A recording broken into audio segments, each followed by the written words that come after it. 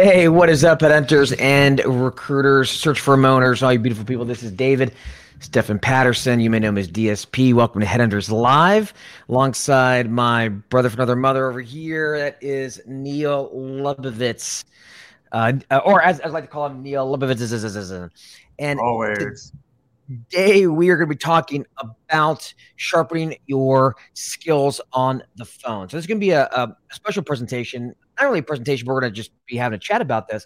But this is without our good friend Chris Wessel. He is out for the count. He's attending an NPA, I believe, NPA conference. So it's going to be Neil and I. So with that said, we are going to get into it here fairly shortly, but real quick, before we do, just make sure if you can hear us live, comment live in the comments below. And also, please, to help the algorithm, give us some love. So likes, loves, whatever you want to, even angry faces matter, but we just want your emotion. It'll help the algorithm. And lastly, if you're watching the replay later, just comment replay so we know who is listening. So that said, we're going to be talking about practicing your phone skills as a recruiter. And as you can see, we have a little bit of a Neil. How'd you like the new intro? I felt David's son. I feel like Grasshopper from the old kung fu movies, but it's very appropriate. I like it. The sharpening of the veritable blade, which is our tongue and our mouth and the communication. And I love it. And I love the whole show. Because I hear people misquote that old words don't matter, right? It's all about emotion, this and that. And words do matter. We talk so much about words. However, it's the words so matter in sales. And what are they? But it's the way that you say it does matter. Congruency. I love this. And I love congruency. Exactly, we'll talk about that today. And Chris Wessel, not on the show. So shout out to Chris. But I feel his energy, David, because he's in this glorious city of Manhattan, New York City right now. That's where the NPA event is. And I've got some meetings today. Afterwards, I'm going to hop on over myself. They're gracious enough to invite me to their happy hour. So I will meet Chris Wessel for the first time. I'm going to feel very unattractive standing next to him physically. Yeah. And it's upgraded my relative looks on the show. I think I'm head to head with most handsome on the show now, David. Depends what look they're going for. You and I appeal to a very different audience. That said, your show. You've got the I guess Steve Jobs turtleneck sort of look. Actually, no, you look like an intellect. You look like a really cool intellectual. So you look like someone who knows the ins and outs of things like Marxism, and you look like an intellectual sort of fella. That's I love that. Like. I know nothing. I know very little. I was told Stanley Tucci, but I should have had this background and this outfit for the Steve Finkel show. And I was in my parents' house, and I didn't have a bag pack. So, hey, the show must go on, David. The show must go on.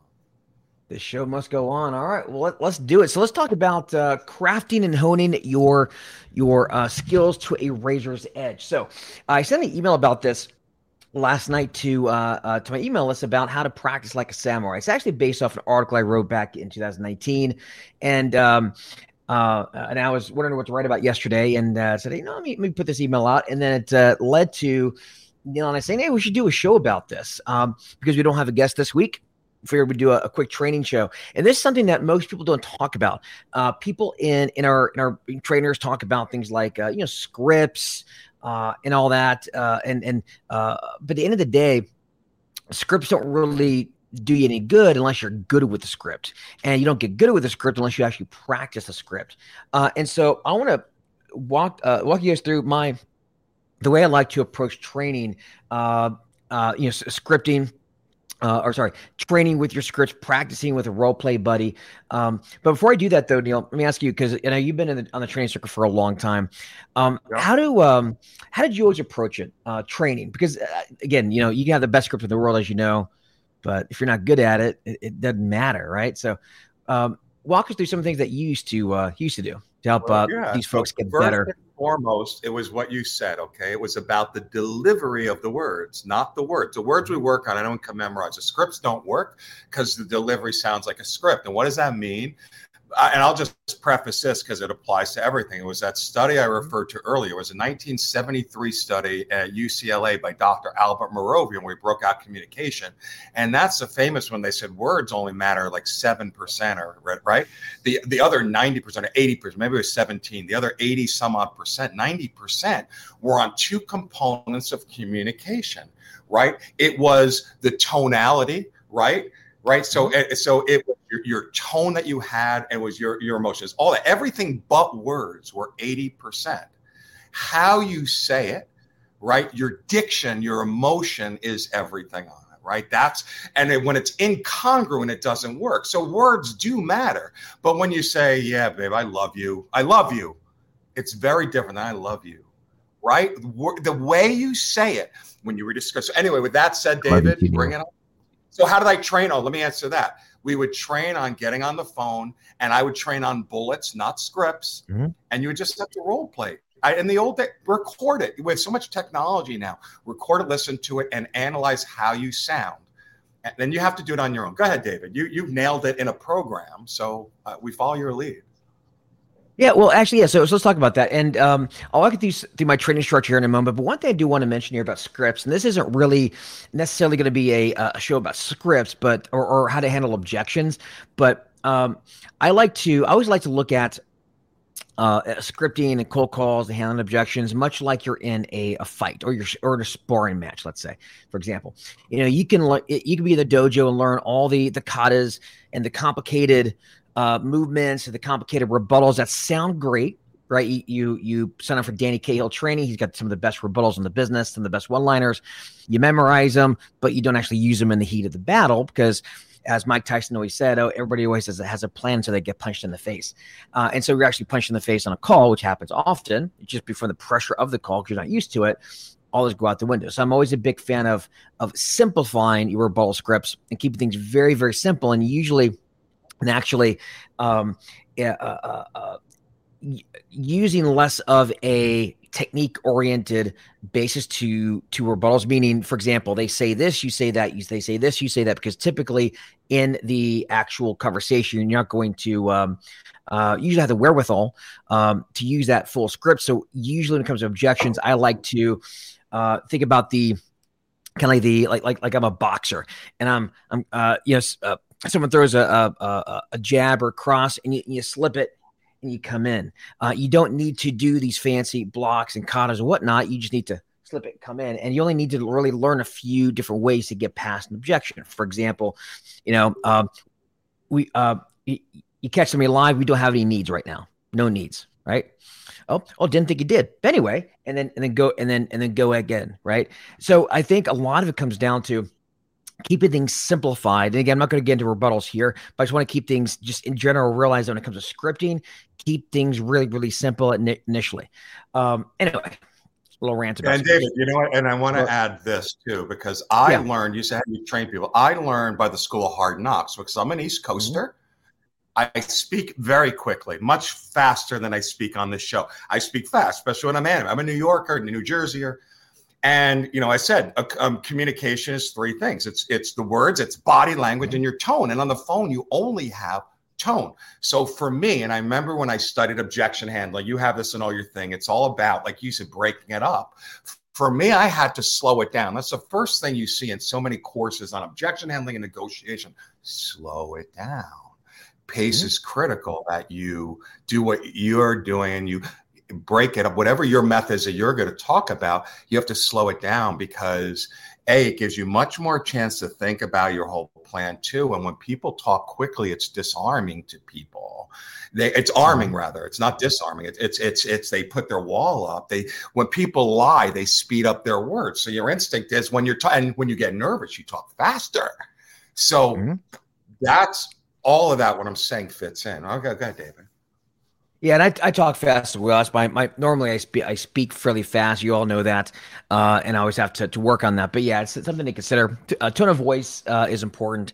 Speed is also important as well. But let's talk about scripts. And there's really, think about think about your script in a lot of ways like the katana blade, right? Of the samurai, right? It's the instrument that you use. And of course, your skill in wielding the instrument is your skill in the blade or your skill in the script, right? So there's really two different things. But in addition, you also have a couple different scripts. So I'm going to talk about two in particular. One's going to be the cold call script, or if you get somebody live on a cold call, for example, right? And the second one, which a lot of people don't talk about, is the sales script, right? When someone actually has a position open that you or you land a sales meeting with a client. And those are two different things, because you catch somebody live on a cold call, typically they're not prepared to give you the job order right then there off the bat. What happens when you pick up a phone call? You realize it's a telemarketer, which is really what you are. Let's be real. You talk to a telemarketer, and maybe that telemarketer has something valuable for you, but do you have 30 minutes in the middle of your busy workday to say, let me drop everything and talk to you right now?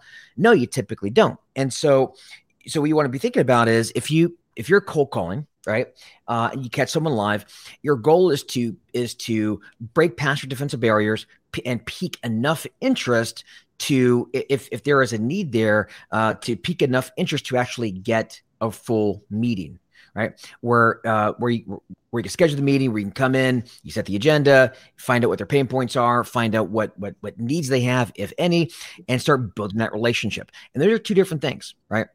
And so let's talk about that. So you're going to need a cold call script, whatever the cold call script happens to be. And the cold call script is designed to, again, pattern interrupt. So you think about, what is your intro? How do you open? How do you get past their defensive barrier? How do you pique enough interest? How do you maybe ask some questions to determine if they will be a good fit for you or not? And from there, how do you baby step it to an actual sales call? And David, I just want to interrupt because I won't get back to it. I used to teach the AIDA. I was taught AIDA: attention, interest, desire, action. What you're talking about, whatever you're.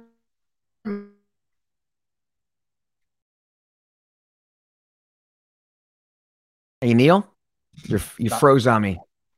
Oh, there you go. I said, repeat that again. You froze on me. AIDA, right? Did you hear that whole thing? I used to teach that. It's attention, interest, desire, action. And that's exactly what you're talking about. The attention and the interest is not a Davidism. It's not DS penis. It's not a Neilness. Okay. I had to throw in DS penis in there, by the way, or a Neilness.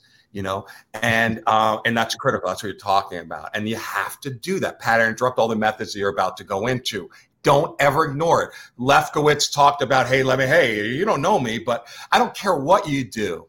And you'll talk about, you care. I know that. I'm just saying, get their attention and interest before you try to do this desire and action and close. Go ahead, David. Mm-hmm. Yeah. So when it comes to developing your script, let's talk about forging the blade. All right. Let's start there. And let's put aside the sales script for a second. That could be a whole nother show, but let's actually specifically talk about the cold call script. We'll start there. And if we have time, we'll talk about the sales call script. So cold call script. So if what you need to do to develop a good cold call script, you can't just go with a typical template you get from a trainer, whether it be from me or anybody else.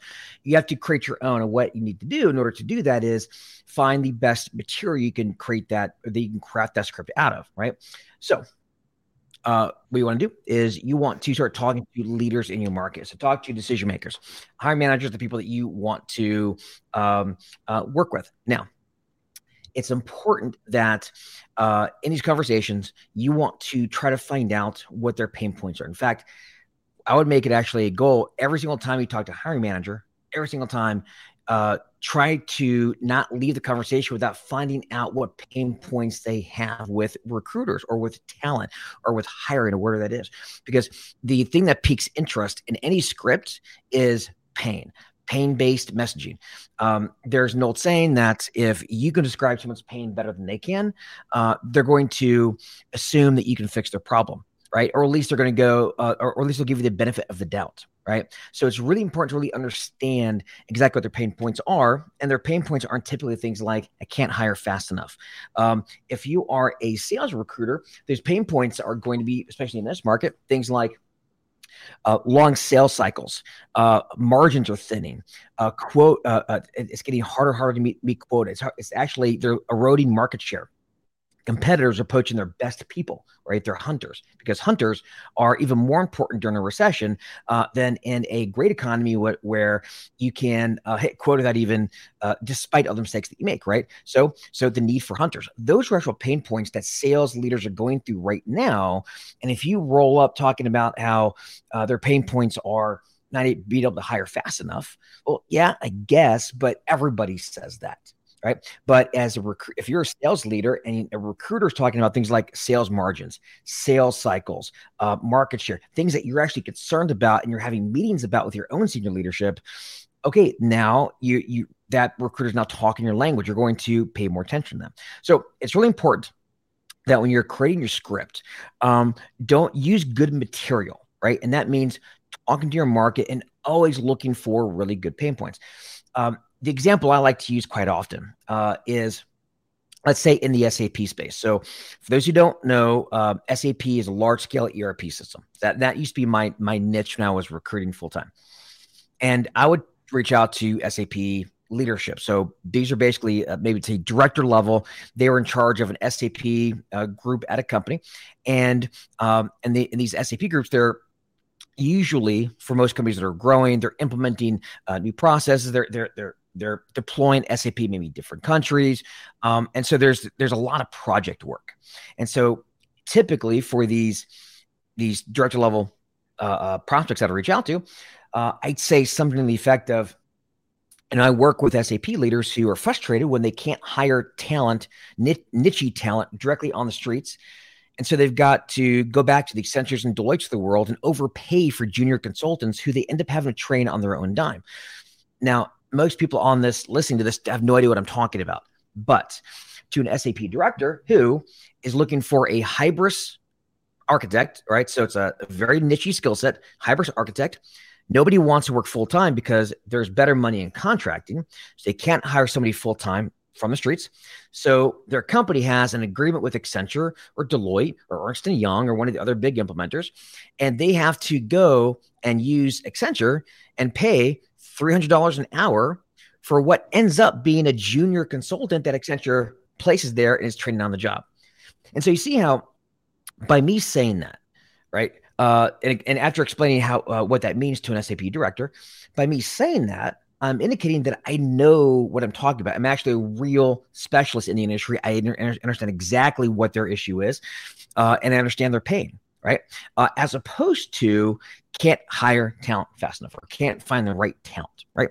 Big difference. In the recruiting side of things, if I were to say to any of these people watching right now, you know the feeling that you get when you clock out for the day and you're driving home and you've got the feeling in the pit of your stomach where you think about today might be the day your wife or your husband sits you down at the dinner table and says, honey, maybe it's about time you found a real job.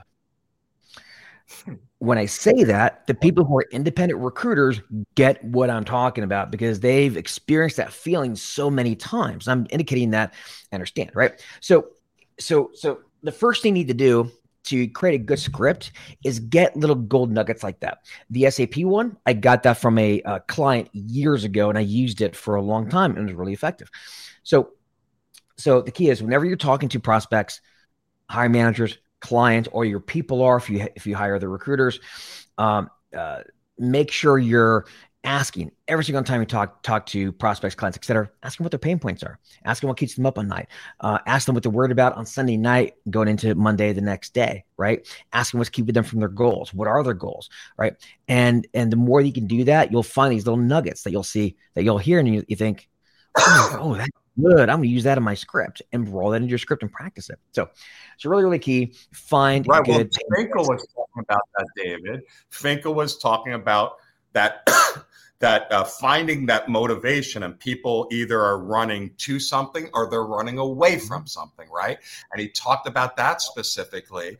And Lefkowitz in his Morgan method talks about stirring the wound. It's all the same thing. It's getting that desire. Well, you're talking about finding that.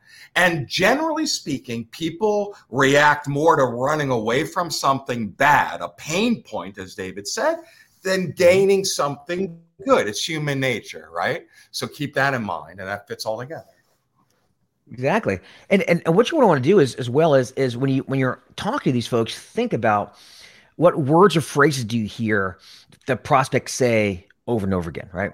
That's one. What stories do they use to to complain about their pain points? Do they use any metaphors? Use any analogies?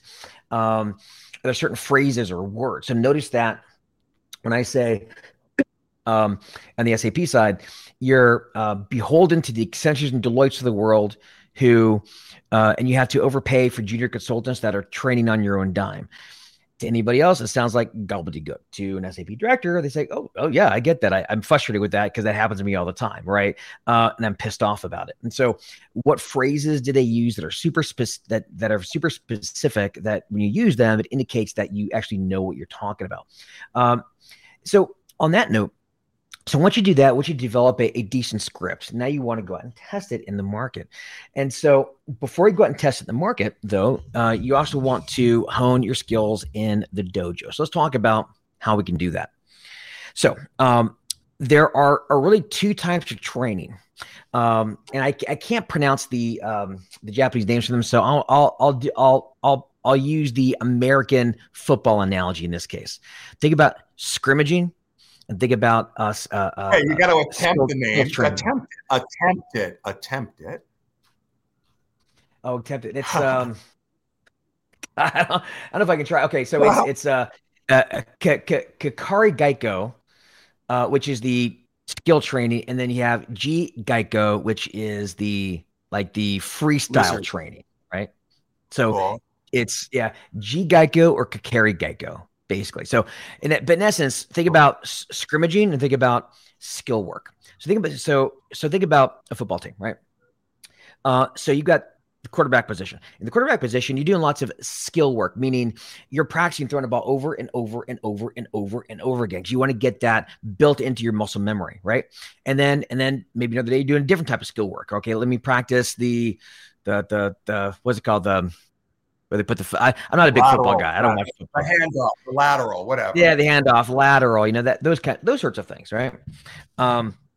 So that's skill work, which is really, really important, right? But there's also scrimmaging, and that means okay, we'll play against the practice squad because I want to throw some randomness into the situation.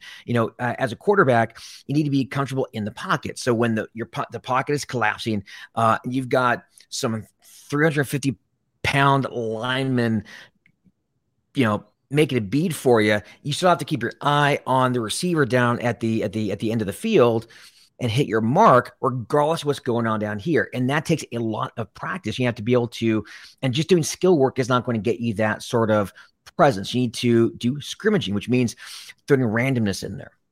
So how can you actually translate that into what we do? Well, take your script, and you'll need a role play buddy for this, and consider this the dojo, if you will. And what you're going to do is make sure you schedule 2 types of training. Work with your role play buddy, and technically you don't have to do skill work with a role play buddy. You could do this in the mirror. In fact, one great thing you want to do with scripts, by the way, is if you want to memorize a script, write it by hand several times and you'll memorize it. Repeat it in front of the mirror. Try to remember tonality, make it sound natural, maybe throw some ums and ahs in there to make it sound like you're thinking of it in the moment. Or with a role play buddy, run through your script, run through your entire script, have him or her just listen to it and have them judge it. Does it sound natural? Does it sound canned? Does it sound like I'm reading? A lot of people will tell you, especially veterans will tell you, I don't need a script. I hear it all the time. I can tell you 100%, they're wrong. They are all wrong. You need a script. Because people will say scripts sound too canned. Well, when you watch a movie, right? When I watch any movie, actually, when I watch a play, when I go see Hamlet, the guy playing Hamlet, he's reading off a script. He memorized it. He has to, but he sounds natural, does he not? So script doesn't mean you sound unnatural. In fact, all script does is it helps you stay on track, right? Because I've listened to people who say they don't need scripts on call recordings, and they sound like shit, right? They're just really good at winging it, but they're still not that great. Use a script and work with your buddy and just role play with each other. So just listen to to how they read the script. Again, do they sound natural? Okay, if you don't like the word script, your analogy, it would be like a quarterback saying, I don't need a playbook. Nah, I'm good. I got it. It's exactly. So it's a playbook, it's a script, whatever, right? It's your point. Of course, you need to have at least, what are you going to say? You could be more of a Larry David. Your 5 points are getting across. The show is going to be awesome. But you gotta have a plan to what you're saying. And I agree with you. The people that say I don't need it, or those that have never done it in the mirror and recorded yourself with all the technology. When there was no technology, I recorded myself on my thing. I did in the mirror. David did. A lot of you haven't, right? So yeah, I totally agree with you, David. I love the analogy. I like the quarterback one too, and I like that the visual, right? Oh yeah, and in fact, I'll tell you what. And a script will sound weird, but at the end of the day, so is riding a bike when you first try it. Riding a bike is extremely unnatural. And eventually, it just becomes an extension of your body. When people say scripts are unnatural, it's because they've never practiced it. If you read the script for Hamlet, it sounds unnatural until you practice it, and then you make it sound natural through your tonality and through your performance. So, in a lot of ways, we're actors. Now, so with that, that's your skill work, but that also is not just on your opener. Practice rebuttals, right? So, for example, objection. Let me hear a rebuttal. Say objection again. Let me hear a rebuttal. Objection, rebuttal. Objection, rebuttal. All right, and as the person listen to your rebuttal, they're judging you on: does it sound natural? It doesn't sound forced. Does it sound like in the moment, etc. Right? So it's not just your normal script; it's also rebuttals or how you react to rebuttals. That's skill work, right? Really, really easy. But where this really shines, though, is in the actual scrimmaging, right? This is the G-Gecko or Geico. This is where you work with a buddy, battle buddy, if you want to call it, or a role play buddy, and you go in, and there's a little bit of randomness involved. So you're going to cold call this person. Best to do it, by the way, match the environment. So don't do this live. Cold call your buddy, right? Cold call them so they don't see your face and just act like it's a cold call, and cold call them. And you don't know how they're going to react. It could be a lay down. It could be a super easy call. They could curse you out. It could be something in the middle. You want some randomness in there. You want to get used to being able to think on your feet. And the best time to do this, in my opinion, is actually to do this at the beginning of the day. I don't know about anybody else, but for me, I need to warm up my mouth whenever I first start talking in the morning. If I have a Zoom call in the morning first thing, I'm a bit choppy. I'm not super smooth. And so I need to talk a lot during the day, and eventually I get smoother and smoother and smoother. And so if that's you, and I think it's for most people, then when you get in the morning, grab your buddy, spend a half hour role playing back and forth, doing scrimmaging. I guarantee you, after 30 minutes of scrimmaging with your role play buddy back and forth, you're going to kill it on the phones. But you got to warm up your mouth and get practicing, right? So the more you practice, and again, scrimmage like that and keep it random, the better. And even better is you can get a third party involved to actually monitor. So maybe record the call, have them listen in, and then after you're scrimmaging, have them give you, that independent third party break down the call for you as well. So scrimmaging is really, really important. So, and David, it reminds me of how important, because what you're saying is, in the practice, the best way I was taught, the way human beings learn is 4 steps.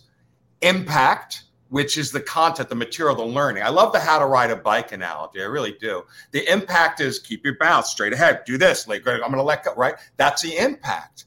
The next step is utilization. Then it's repetition. You got to use it, and then you have to repeat it. That's the key step. Tom Hopkins, world famous trainer, Finkel alluded to him also. Repetition is the mother of all learning, right? You got to repeat it, and then what happens as human beings is what David talked about. The final stage is internalization. That's when you don't think about it, driving a stick, you name it, skiing, whatever, anything. So you take these things that David's talking about, and you have your plan. You have to scrimmage. You have to role play. You have to repeat until you internalize it. Then you move on. So you pick your battlefield. You pick your battle. Go ahead, David. I just wanted to interject because that's exactly, I love your analogy.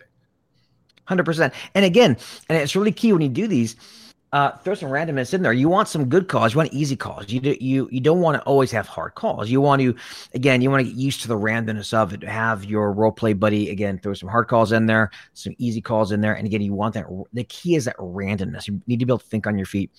And this in a lot of ways goes like, here's one more analogy. And social interactions. I'm like, Neil, you probably have a handful of stories that if you don't know what to talk about, you've got these stories that you can always pull back up that you've told a million times with your friends. You know where they're going to laugh. You can literally tell your story, and as you're midway through, you're like, and laugh here. And they laugh. I literally say 152. That's my friends. I go, 152. And they'll crack up laughing. It saves us so much time. They'll come back with 75. Yeah. One of my friends came in and he came to us and he said, 152. And no one laughed. And he's like, what's up? I thought that was a joke. I'm like, it's your delivery. Sorry, that's my grandpa's joke, the last part. Go ahead, David. It is. Yeah. And so, and very true. So you have these stories, you have these anecdotes that are yours, that you've mastered, that you told a million times. And guess what? Those anecdotes are scripts. They're basically just scripts that you've memorized. Right. You don't say them exactly the same every time, but again, you know where the high points are, you know the low points are, you know where they're going to laugh. I've got my own. Neil's got his own. We all do. And this really is highlighted when you're dating, right? When you go on a first date, what do? You're there to impress. You got your best stories. You talk about things that put you in the best light. Maybe show a little bit of humility as well. You got certain jokes that you tell that get a good laugh because you're trying to make that great first impression. Right.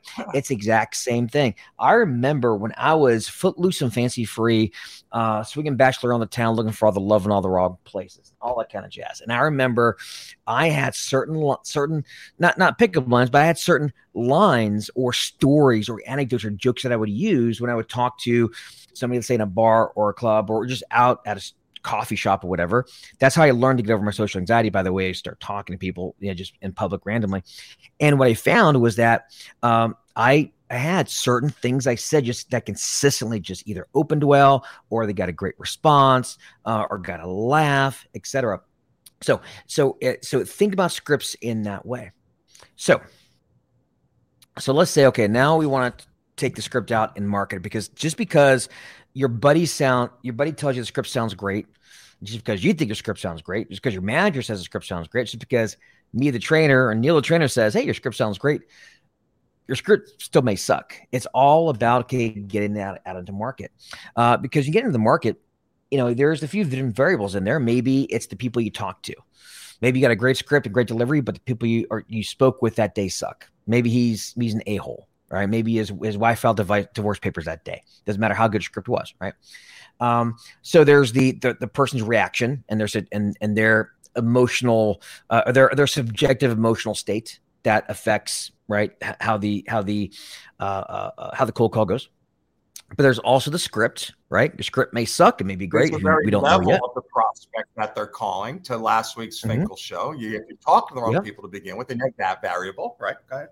Yeah, sure. Yeah, maybe calling the wrong people and is their emotional state. Calling the wrong people, give you the script. But there's also your performance. Because if you have a great script, but a shitty performance, okay, and then you say, well, the script doesn't work. Well, no, maybe your performance didn't work, right? And so there's all these variables you have to keep in mind. So the best way to really test this stuff out is this. First, I'll think about, what do we want to test? So if you're testing, let's say, a cold call script, and maybe you have a voicemail script. So, for example, you call, you get a voicemail, leave the voicemail, and you're trying to get a call back on that. And then you also have a live script that they happen to pick up live.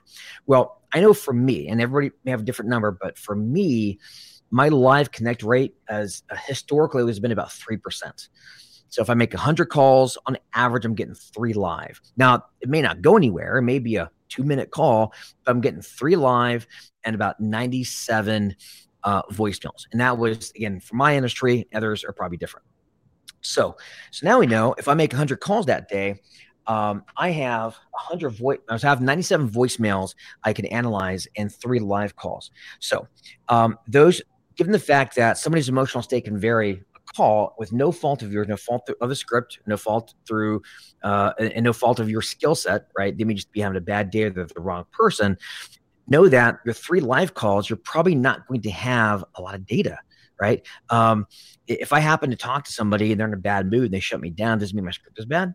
I don't know that, right? And so I needed a lot more data. There's a thing called regression to the mean. If you look at, let's say, roulette, right? Actually, let's just keep it simple. Let's call it flipping a quarter, flipping a coin, heads, tails.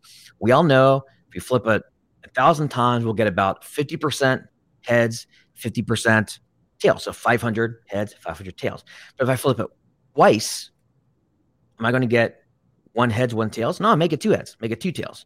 And if I do that and say, well, looks like this coin is defective, it's tails 100% of the time. Not only flip it twice, I need to flip it a lot more times to get it'll average. It's called a regression to the mean. And so you need a lot of data. So on voicemails, I can take 100, I can leave 100 voicemails relatively easily and then deduce from how many callbacks I'm getting over the next few days, see what's effective, what's not. But on a live cold call script or whatever, you're not going to get as much data. So think about how many data points you need to actually assess this. So for example, you may need a few hundred voicemails because it's easy to get a few hundred voicemails. Are you going to get a few hundred live cold calls? Probably not anytime soon because hardly anybody picks up anymore. So you may be only able to make 20 live calls and make an assessment off that, or 50 or 100. So keep that in mind. Usually the more instances of an action or of a scenario, the less instances of a scenario, then the less data you're going to. Well, let's put it this way: if a scenario is rare, then don't try to only make an assessment after, say, 100 cold calls or 100 live calls, because it's going to take a long time to get there, right? And so it's really important that you understand that, for example, voicemails, maybe leave 200 voicemails, make an assessment off that. But maybe for live calls, maybe do 30 and make an assessment off that. Yes, that said, if you keep throwing interceptions, you keep fumbling, you keep falling on your butt, you could still assess and be a little critical. Assume the worst, okay? I think that's the thing. Assume you're doing something wrong. It's kind of always my stance. But I agree with you, everything you're saying, with a little temperament, okay?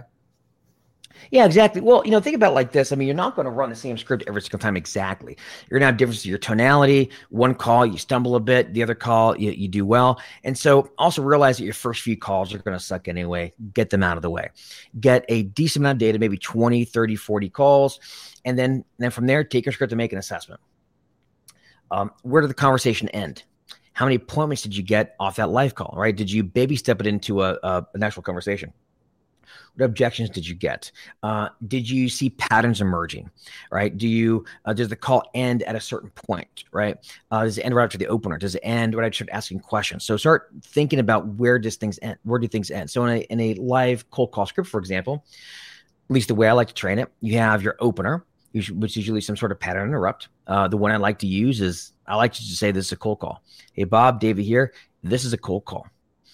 I like to use it because it opened really, really well for me.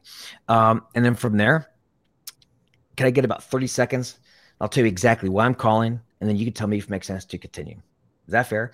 And it opens really, really well. So that's your intro opener. Now, once I get permission to do my pitch, and I've got my pitch, right? And you usually want to keep that fairly short. And after that, you've got maybe some questioning, right? That, asking if that resonates with them. Then asking them, what about this? Do you have any needs? What about that? Asking them questions about their current situation, right? And then you have the ending, you have the transition or the call to action. So let's set up a call. So you've got these different sections and try to find out, does a call end in my opener? Is a call ending in my pitch? Is a call ending when I'm asking my questions? Am I not getting the appointment at the end, even though it feels like it went well so far? So find out where the calls are ending, and that's when you can start actually assessing where in the script you need help at.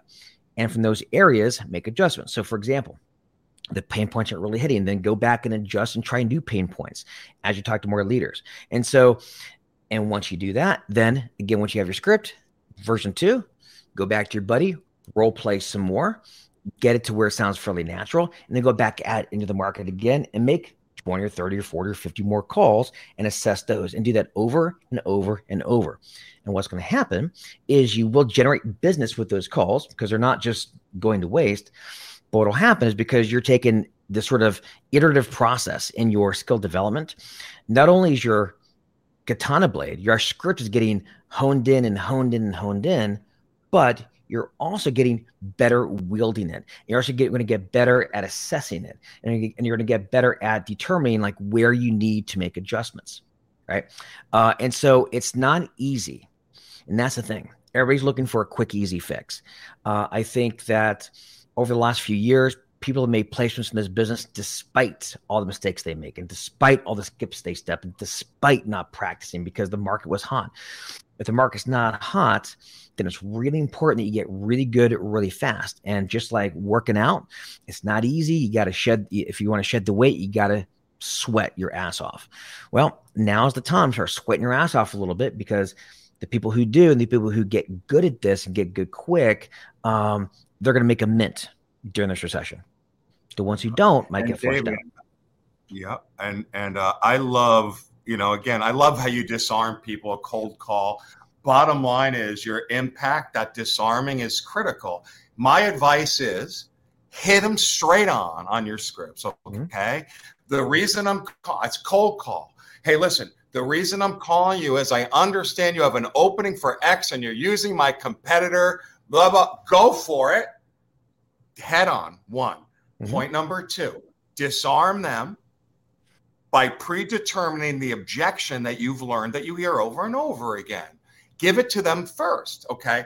And so I would disarm with what David said. Hey, this is a cold call. Hey, listen, this is a cold call. I understand you have a blah, blah, blah. Okay, obviously you're going to go for that opening later. He could figure that out. I'm sure you're not looking to take on any other recruiters right now. You might be happy with them, but listen, here's what I want, whatever. Disarm it. You might not have openings right now. I'm sure you might have an approved list. Whatever you think you're going to get, throw it. Anthony Robbins calls that killing the monster while it's tiny. You throw out the objection, disarm them in the cold call. And what David said, that's how, hit them straight on, disarm them. You have to. And that's the best way to get attention and that interest.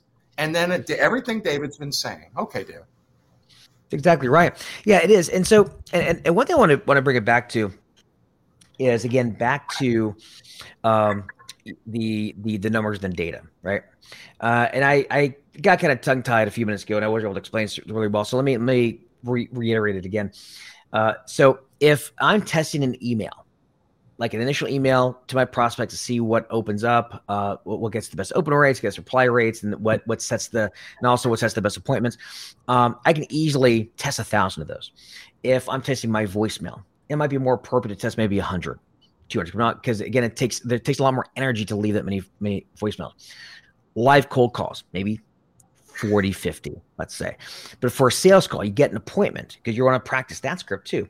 You might want to do the assessment at 10 calls or 20 calls because you're not going to get that many of them, right? And so keep in mind, the more energy it takes to get that, right, to do that thing, then the less data that you're going to need to get in order to actually make that assessment. It could be great to assess it off of 1,000 sales calls, but in reality, it'll take you a long time to get there. Better to assess it off of maybe 10 or 20, while those easy things you can do, like email, for example, you can make an assessment off of 1,000 pretty easily and actually get more accurate data, right? So keep that in mind. Really, really important. David, question for you. For you. While I'm sipping on my back office staffing solutions, refreshing swag, where your back office needs are met for any back office, employer of record, anything you need for real, you could find me where, David? And the reason I want to ask, my question for you is, because I don't know the answer, so this isn't a setup, but this is great stuff.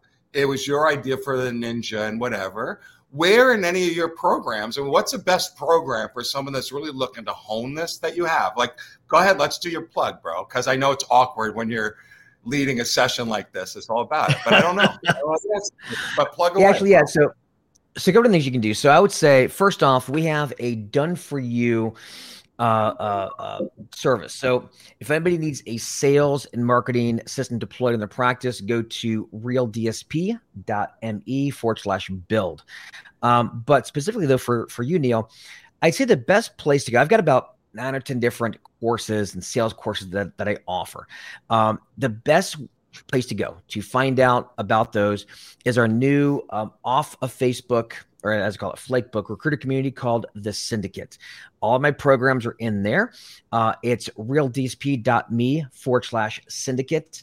And what is that, David? I've been meaning to ask you. What is it? I know off Facebook. Is it like a buddy press site, that your own personal community? What is it? Exactly right. Yes, it's kind of like a Mighty Networks or Circle or Tribe. It's those. In essence, it's a forum or online community, but it's off of Facebook. Because I get a lot of folks who don't want to be on Facebook because of free speech issues, or just for a variety of reasons. They're selling your data. So this is an off Facebook group, and we launched it. We had a soft launch 2 months ago. And we're now officially doing the public launch on it, and all of my programs were in there. And specifically, the program I will look at for the cold call techniques and the instruction on how to practice would be our 3-day sales boot camp, which is in there. So go to realdsp.me/syndicate, and you can learn all of it. So on that note, Neil, I guess that's kind of wraps up here for the day. What do you have left to say about skill training and scrimmaging when it comes to your scripting? Yeah. Next week, David, great show. Our boys from next week's 14th, right? That's the Empower Boys. Dan that's Ryan, right. We have Dan Fisk and Ryan. I can't pronounce the last name. Is it Bono? We'll have to ask them. That should be an easier one than when we had before with Ben Mena. I still forget. Mena. We decided it was Mena. I forget. Anyway, yeah, we have the boys from Empower. They're recruiters. They also have an amazing platform for recruiters out there, but they know the business really well. They'll talk to us about some of the technology changes, what clients and people are doing. Should be a really great show. I'm excited for that. Mm-hmm. Excellent. Yeah, it's actually gonna be a great show, and we also have another show on the I think the 21st will be our last show before Christmas. That'll be Tom Alessio is going to be on as well. He's an independent recruiter. And so, with that said, though, guys, I want to say one last thing when it comes to the topic of the show. Again, keep in mind that there was a time in your life when you thought riding the bike was impossible. And there's a time in your life when you finally got it, but you were wobbly and it just seemed so ridiculously hard. And now, for most of us watching this, you can pick up a bike right now, even if you haven't ridden in years, and it'll come naturally. If you get yourself in market, get yourself in the market, start talking to people, and take your skill development really seriously. A first-year recruiter can outshine a veteran any day with the right skill development. Okay, it's all about that. And so one last thing I'll say: everybody here watching this right now can be a millionaire with 10,000 cold calls. So ask yourself, if you can guarantee yourself to be a millionaire, all you gotta do is figure out a way to make 10,000 cold calls. Would you do it? Yeah, I'd do it. Would you do it, Neil? I'd do it. 10,000 cold calls. Just do it over the course of a few years. And so, again, really, really key. Anybody here can be a millionaire with the right amount of cold calls. So just go practice. That should be your motivation. All right, folks? So with that said, thank you all for watching. Again, if you're watching this live, comment live. If you're watching this replay, comment replay. And in addition, the replay will be live here in the Facebook groups. And again, don't forget, if anybody is interested in, let me get this back up here. If anybody's interested in having our company deploy a sales and marketing system for you, simply go to, I've got to take off the chat here. Oh, shoot. I wasn't quite ready, guys. Don't worry about it. Go to realdsp.build. And for Neil, go to backofficenow.com for your back office needs. All right, guys. All right, everybody. Thank you very much. Peace out, Cub Scout.